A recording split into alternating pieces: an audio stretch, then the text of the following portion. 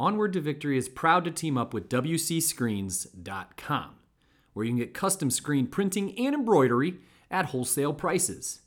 With WCScreens.com, you'll stay in the victory formation. They ship nationwide and can save you or your company money. WCScreens.com. And on with the show. Hey, isn't family amazing? Think your family's pretty cool? Probably not as cool as the Miller family, who sent 7 family members to play football at Notre Dame, including some pretty doggone famous ones. So let's dig in. Oh, I was kidding earlier too, by the way. Your family is pretty cool. But buckle up those chin straps, Irish fans. This is Onward to Victory.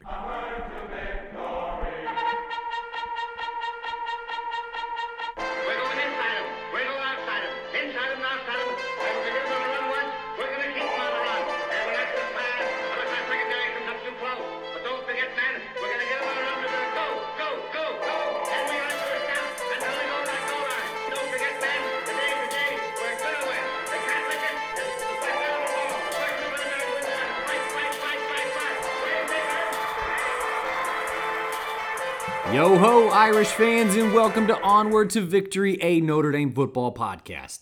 My name is Alex Painter, and I am the humble host and creator of this enterprise. Thank you so much for joining me here today on the show. Well, as I always like to say, I got a real treat for you today, episode number 51 of your very favorite Fighting Irish podcast. But first, have you listened to the last episode yet?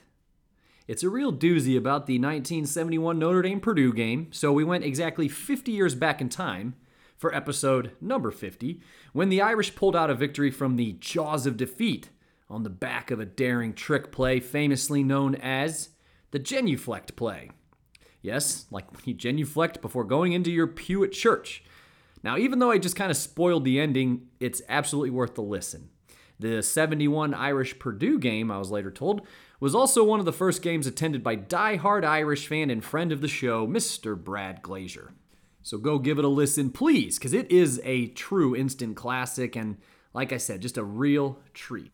All right, and as we do before every time we hurl ourselves at an episode like it's a tackling dummy, indulge me for a moment while I thank a few people who are absolutely critical to the sustainability of the show. Around here, we call our financial backers the Consensus All-Americans. Those who donate to the show and keep the train moving, so to speak. Believe it or not, it costs money to do this thing, so I am really thankful for these guys. Frankly, we're getting to the point where I probably do need to make these guys some trophies, but anyway, first up is my friend Michael Finan of Rutherford, New Jersey. No doubt the longest standing and most ardent supporter of the show. Thank you, Michael. Next up is my pal from my part of the state, East Central Indiana, and that is the aforementioned Mr. Brad Glazier of Williamsburg, Indiana. Thank you so much, Brad. And finally, how about one of my very own kinfolk, Mr. Weston Painter of Fort Wayne, Indiana. I want to thank all of you for the support, both past, present, and future.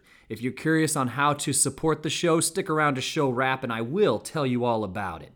And also, thank you to our 2021 season sponsor, that is WCScreens.com, the gold standard of the screen printing and embroidery industry. So visit my pal Tony and the rest of his team for all your needs at WCScreens.com. All right, so as I have mentioned on the show probably more than just a few times, I hail from an incredibly large family. Be it as it were, I am actually the second oldest of 10 children. We all hail from Fort Wayne, Indiana, though several of us have moved to different parts of Indiana and Ohio. But as I like to joke, when you tell people in northern Indiana that you have 10 children in your family, they typically ask you if you're Catholic or Amish. Needless to say, for us, it is the former. But I ended up getting the idea for this episode while reminiscing a bit with a couple of my brothers about our days playing high school football. Now, just to be clear, we aren't the type that are known as a high school Harry, or people who clearly love to talk about the quote-unquote glory days of high school, but I imagine it's fairly unusual for a high school football program, much less a public high school football program, to have 6 brothers to have gone through and played. But for us, it's exactly true. From 2002 to 2014, there was at least one, often two, and sometimes even three Painter brothers suiting up for the Snyder High School Panthers in Fort Wayne, Indiana. If you're a Hoosier, you have a sense that Snyder is one of those football factories in a sense. But anyway, there was me, Alex, of course. I played defensive end. Adam played wide receiver. Dylan, safety. Leighton, another wide receiver. Weston, the aforementioned Weston, played defensive tackle, so we were the two defensive linemen of the family. And the youngest, Colton, played quarterback. And other than just waxing nostalgia, I promise you I am taking this somewhere. But we were pretty good. So much so that when Colton, the youngest, graduated, they presented our mom with this huge plaque with her picture on it, our names and numbers, as well as our cumulative statistics. So it's pretty neat. For instance, the Painter brothers racked up 354 total tackles, 14 and a half sacks, 1,678 passing yards, 48 receptions, 20 interceptions, and so on and so forth at the varsity level. There are even a few collegiate athletes in the bunch. But someone once called us, and again, please know that I am humbly sharing this and I am taking it somewhere, the first family of Snyder football. So while I was talking to my brothers, I started thinking, who would be the quote-unquote first family of Notre Dame football? See, I told you I was taking it somewhere, but currently, when you think of pairs of siblings, there's actually been quite a few throughout Notre Dame's history. I mean, currently, you have the Ademilola brothers, defensive linemen Justin and Jason. And who knows, depending on how they finish their careers, they may be among the best sibling pair in program history. However, moving a little bit further back in time, you also have the Martin brothers, both currently in the NFL, offensive linemen Zach and Nick. Who could forget Tony and Reggie Brooks during the Lou Holtz era, or Ross and Jim Browner, who starred for Notre Dame in the mid to late 1970s under Dan Devine. I know there are more, but those are the ones I could think of off the top of my head. But by all means, if I forgot a big one, please share it with me. But getting the silver medal in this exercise is the famous Golic family. All right? You've probably heard of them. But Bob Golic played at Notre Dame from 1975 through 1978, was an All-American before spending 14 seasons in the NFL, mostly with the Cleveland Browns. Of course, Bob's younger brothers, Greg and Mike, followed him to Notre Dame. Mike played the 1981 through 84 seasons before joining the NFL for a career of his own. Much more noteworthy is his career in sports radio, particularly as the co-host of ESPN's Mike and Mike in the Morning. But all three of Mike's kids went to Notre Dame as well. Mike Jr. was a starting guard on the 2012 team before starting his own career as a sports personality. Jake was a reserve tight end from 2009 through 2012, and not for nothing, Mike's daughter, Sydney Golic, was on the swim and dive team at Notre Dame. So yes, talk about some serious pedigree, as the Golics have nearly become synonymous with Notre Dame. So everyone mentioned our standouts across the history of the storied Notre Dame program. And with the close, very close exception of the Golics, no one can hardly hold a flame to the Miller family of Defiance, Ohio. Perhaps some of you know exactly what rabbit hole I'm about to burrow into, and some of you may be thinking the who from the where. Well, here we go. Let's start with the where. Defiance, Ohio. Defiance, Ohio is in the northwest corner of the state of Ohio and the county seat for, you guessed it, Defiance County. And if you're a geography nerd like me, we are talking about 50 miles southwest of Toledo and 40 miles northeast of Fort Wayne, Indiana. So again, being a Fort Wayne native myself, I was aware of Defiance, and much of my family is from and still resides in nearby Lima, Ohio, which is also about 40 miles away from Defiance.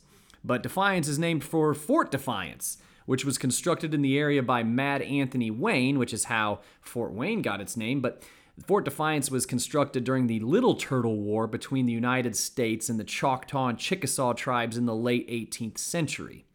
So in 1822, the town of Defiance is formally platted. And since the 1970s, Defiance's population has hovered in the 16,000 range, which is interesting since while it hasn't grown much, it also hasn't experienced a precipitous decline either, which many small, rural, Midwestern cities or towns have experienced, particularly in the last 2 or 3 decades. But anyway, we're not talking about a very large place. But now that we're acclimated with the where, let's move on to the who. So the patriarch and matriarch of the family were Martin and Annie Miller. Again, Defiance, Ohio. They had no fewer than 5 sons: Harry, Raymond, Walter, Gerald, and Don. A large Catholic family. Surprise, surprise. I can relate. But as it turns out, these boys could flat play football. And if you want to believe Notre Dame historian, player, coach Chet Grant, and you really should, as he himself was a Defiance native, wrote in his book, quote, "I was born in 1892, the golden anniversary of the University of Notre Dame, and the year to which the Golden Blues' unbroken line of intercollegiate competition dates. Defiance, Ohio, where I was born, produced Notre Dame's most famous football family, the Millers," end quote. So by now, you'd probably believe me if I told you that every one of those aforementioned lads would go on to play football at Notre Dame. Let's start with the oldest. His name was Harry, who would go on to earn the nickname of Red. But he was recruited to play at Notre Dame by former Notre Dame quarterback and coach Henry McGlue, who was nicknamed Fuzzy due to his neatly parted patch of soft curly hair on his head. I reckon it doesn't get more Irish sounding than Fuzzy McGlue. Anyway, by the time Red came to Notre Dame in 1906, Fuzzy had actually been replaced by a gentleman named Tom Barry, who coached the team in 1906 and 1907. Now, Red was a natural halfback, but was absolutely scrappy as hell. And I mean that. But just how scrappy was he? Well, after 2 seasons as a standout halfback, he was named not only the captain of the team, but was also made the first-string center in 1908. He was so good at center that he was named to the All-State Collegiate team. Short of show favorite fullback Louis Salmon, Harry may have been the second most explosive players in the pre-Rockne Notre Dame football days. And he was made back into a halfback his senior year in 1909. So again, halfback, center, halfback. And we actually just touched on this 1909 season a few episodes ago. This was the year when the team was first described as the, quote, Fighting Irish in the press after a monumental victory over Michigan. It was the same year that Harry returned a punt 95 yards for a touchdown versus Olivet University.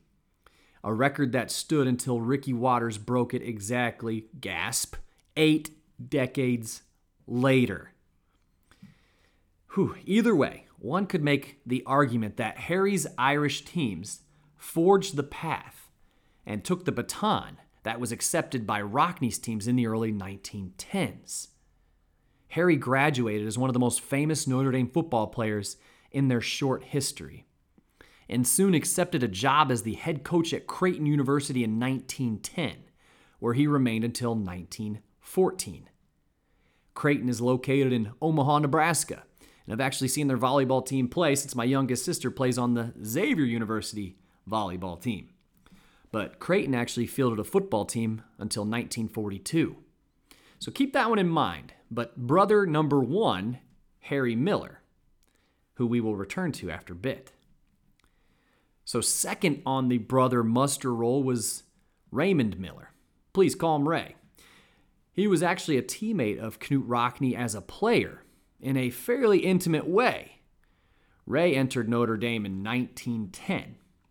Now, he was a very tough-nosed, dedicated player, but he was not able to see the field as much as older brother Harry, mostly because he played end and was backup to, you guessed it, Knute Rockne himself on the varsity squad.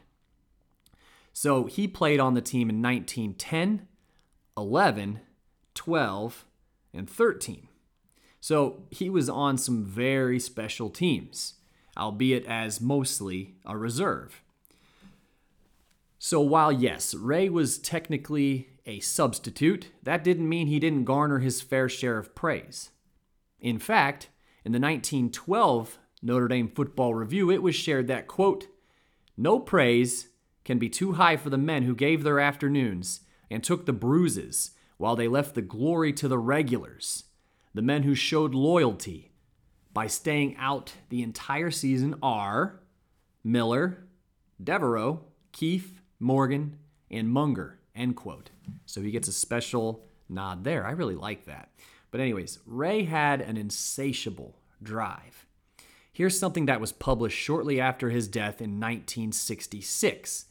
This was shared in the South Bend Tribune, quote, "You might think that the Miller family of Defiance, Ohio had an easy time of it.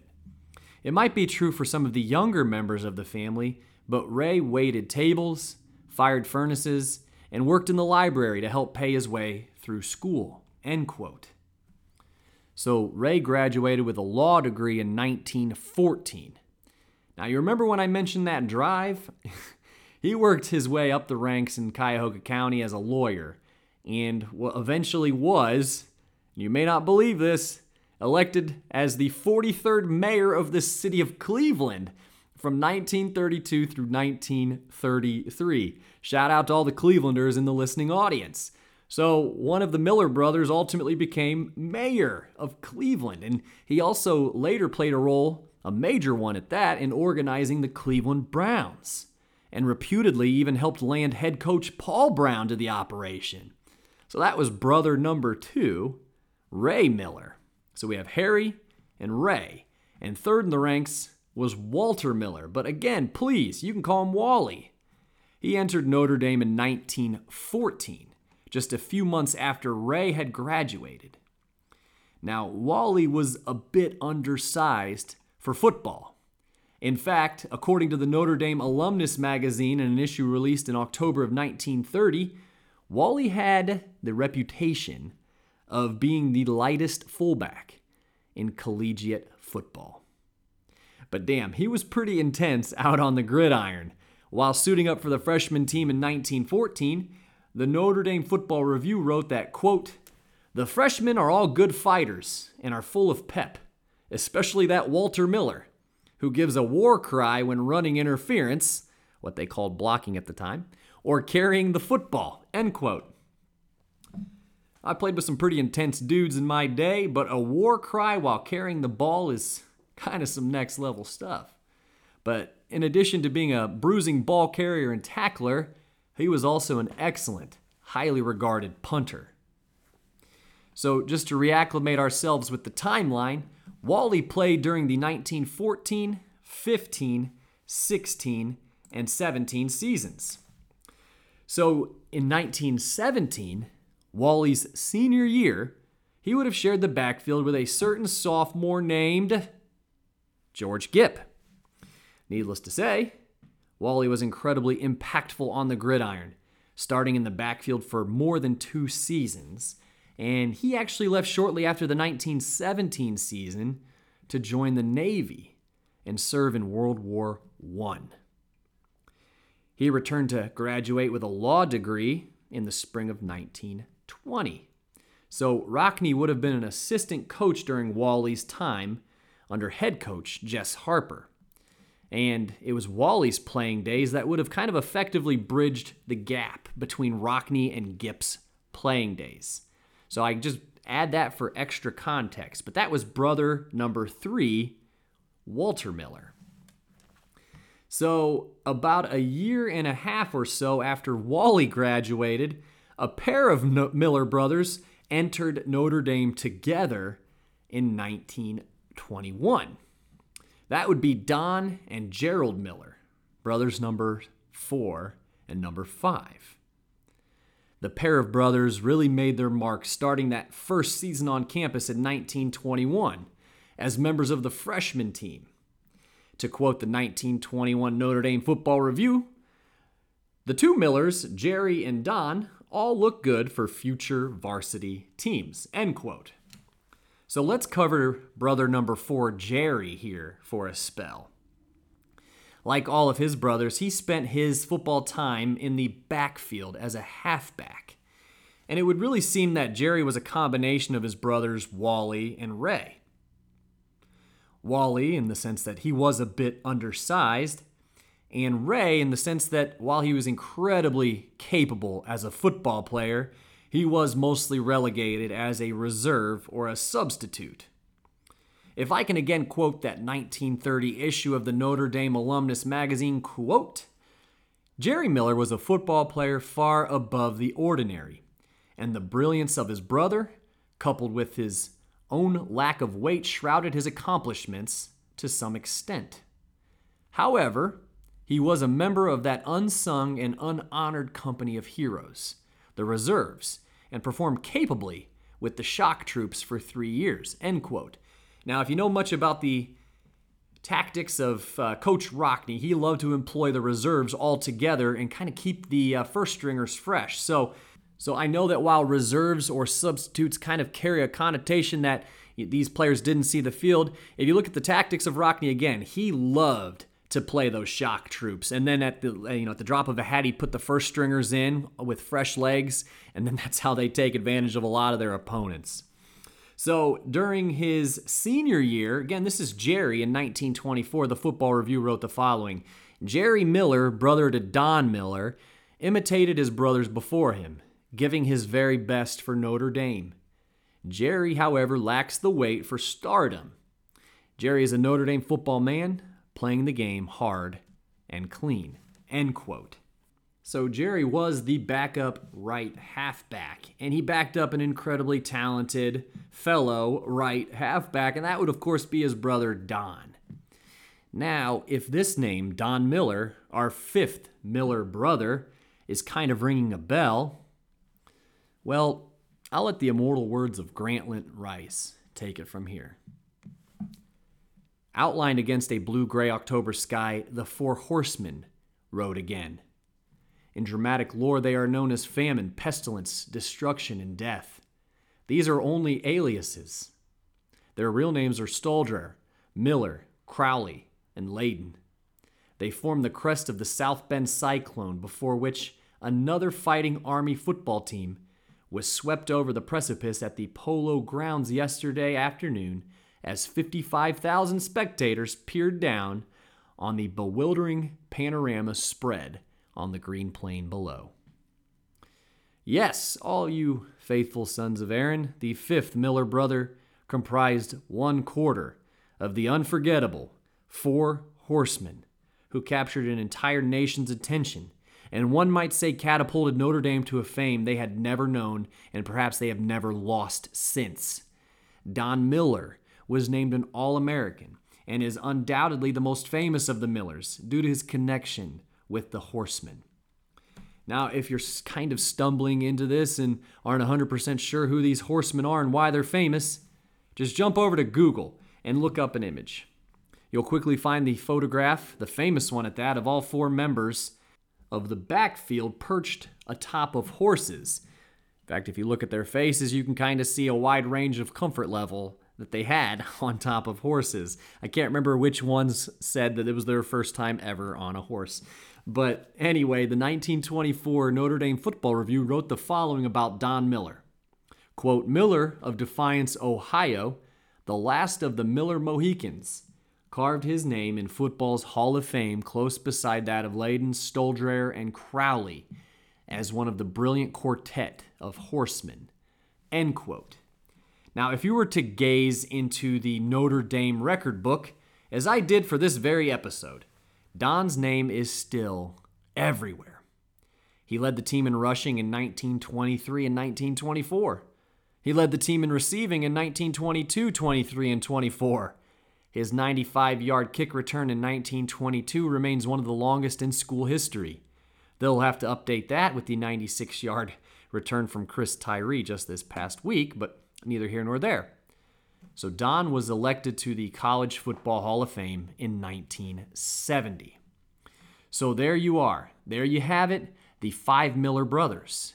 Harry, Ray, Wally, Jerry, and Don. The Yonkers Herald, even back in November of 1922, absolutely waxed about these lads. Quote, "The Miller brothers have several common characteristics: ability to play football, an earnestness for scholastic attainments, and the possession of good looks, but above all, a nature modest and unassuming." Notre Dame points to many football achievements with pride, but to none with more pride than giving the world the 5 Miller brothers, end quote. How about that? So let's circle back to Harry, or brother number 1, if you will, who led Notre Dame to beat Michigan for the first time in program history. Well, if you remember, he was a coach at Creighton University after graduating from Notre Dame. So in 1922, he and his wife gave birth to a son and named him Creighton. And so naturally, Creighton had some serious pedigree himself. Well, with his father and 4 uncles all playing for Notre Dame, that is.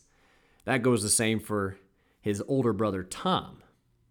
So covering Tom quickly, he was the 6th Miller to play football at Notre Dame. Tom played end and had an amazing game during the 1941 season while he was a sophomore. He played exactly 4 minutes of the game against Arizona State. He caught 2 passes for 68 yards and scored 2 touchdowns. So how about that? He actually switched to halfback for the 1942 season and returned kicks for Frank Leahy's Fighting Irish. And he had a very solid career for some really stinking good Irish teams. However, it was younger brother Creighton who really shone during this time. In fact, he is widely regarded as one of the finest players in Notre Dame history. He was named to the All-American squad in 1943 and led the entire nation in rushing that year with 911 yards, and he scored 13 touchdowns. He also finished 4th in the Heisman Trophy balloting that year. And perhaps he received his highest praise when his coach, Frank Leahy, told him that he was his best halfback ever, which was an accolade that fits this autograph that the coach once gave to Creighton. And it said, "To Creighton Miller, those who say Gip was the greatest hadn't seen you play. Frank Leahy." Creighton went on to help coach the Cleveland Browns in their early days and was inducted in the College Football Hall of Fame himself in 1976. So there you have it, the 7 Millers of Notre Dame. What a legacy. And I'll be right back.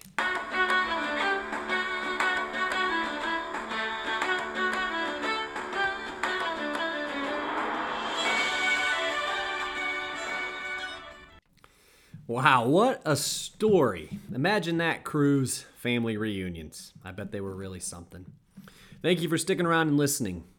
I love large families, and this episode was absolutely a labor of love. As you can probably pick up on, some of these brothers or family members have been covered heavily throughout Notre Dame's history, but there were a few that I really kind of had to dig for. And so I was kind of happy to tell some of these guys' stories. And yeah, as I mentioned, maybe some of those Miller family members who may be a little lesser known. Either way, I'm going to call episode number 51 a rousing success. So I want to thank WCScreens.com for sponsoring the show. Again, please visit their website to see everything they have to offer in screen printing and embroidery and how they can get you or your company, your gathering, whatever it may be, outfitted properly and saving money. A special and warm thank you to Consensus All-Americans, Misters Michael Finan of Rutherford, New Jersey, Brad Glazier of Williamsburg, Indiana, and Weston Painter of Fort Wayne, Indiana. If you are interested in becoming a Consensus All-American yourself, please visit paypal.me/onwardtovictory for a one-time donation, or head over to patreon.com/onwardtovictorypodcast for options in ongoing support. Please know how much it is appreciated. So don't forget to like and subscribe to the show, however it is that you listen to it. If you have an iPhone in your hand, please make sure you subscribe. Hit that purple podcast icon, subscribe, and be alerted to all the new episodes. Also, if you find it in your heart, please rate or review this podcast however it is you can, whether it's on Amazon or CastBox, Podbean, the aforementioned Apple, Spotify, however it is, please review it. It may seem insignificant, but it does help the show get found, say, when people search for Notre Dame content over the vastness of the internet.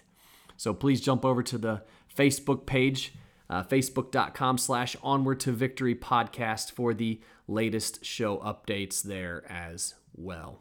I know by now I must sound like a broken record, but again, thank you so much for electing to spend just a little bit of your time to join me here today and take in this little bit about the famous Miller brothers of Notre Dame.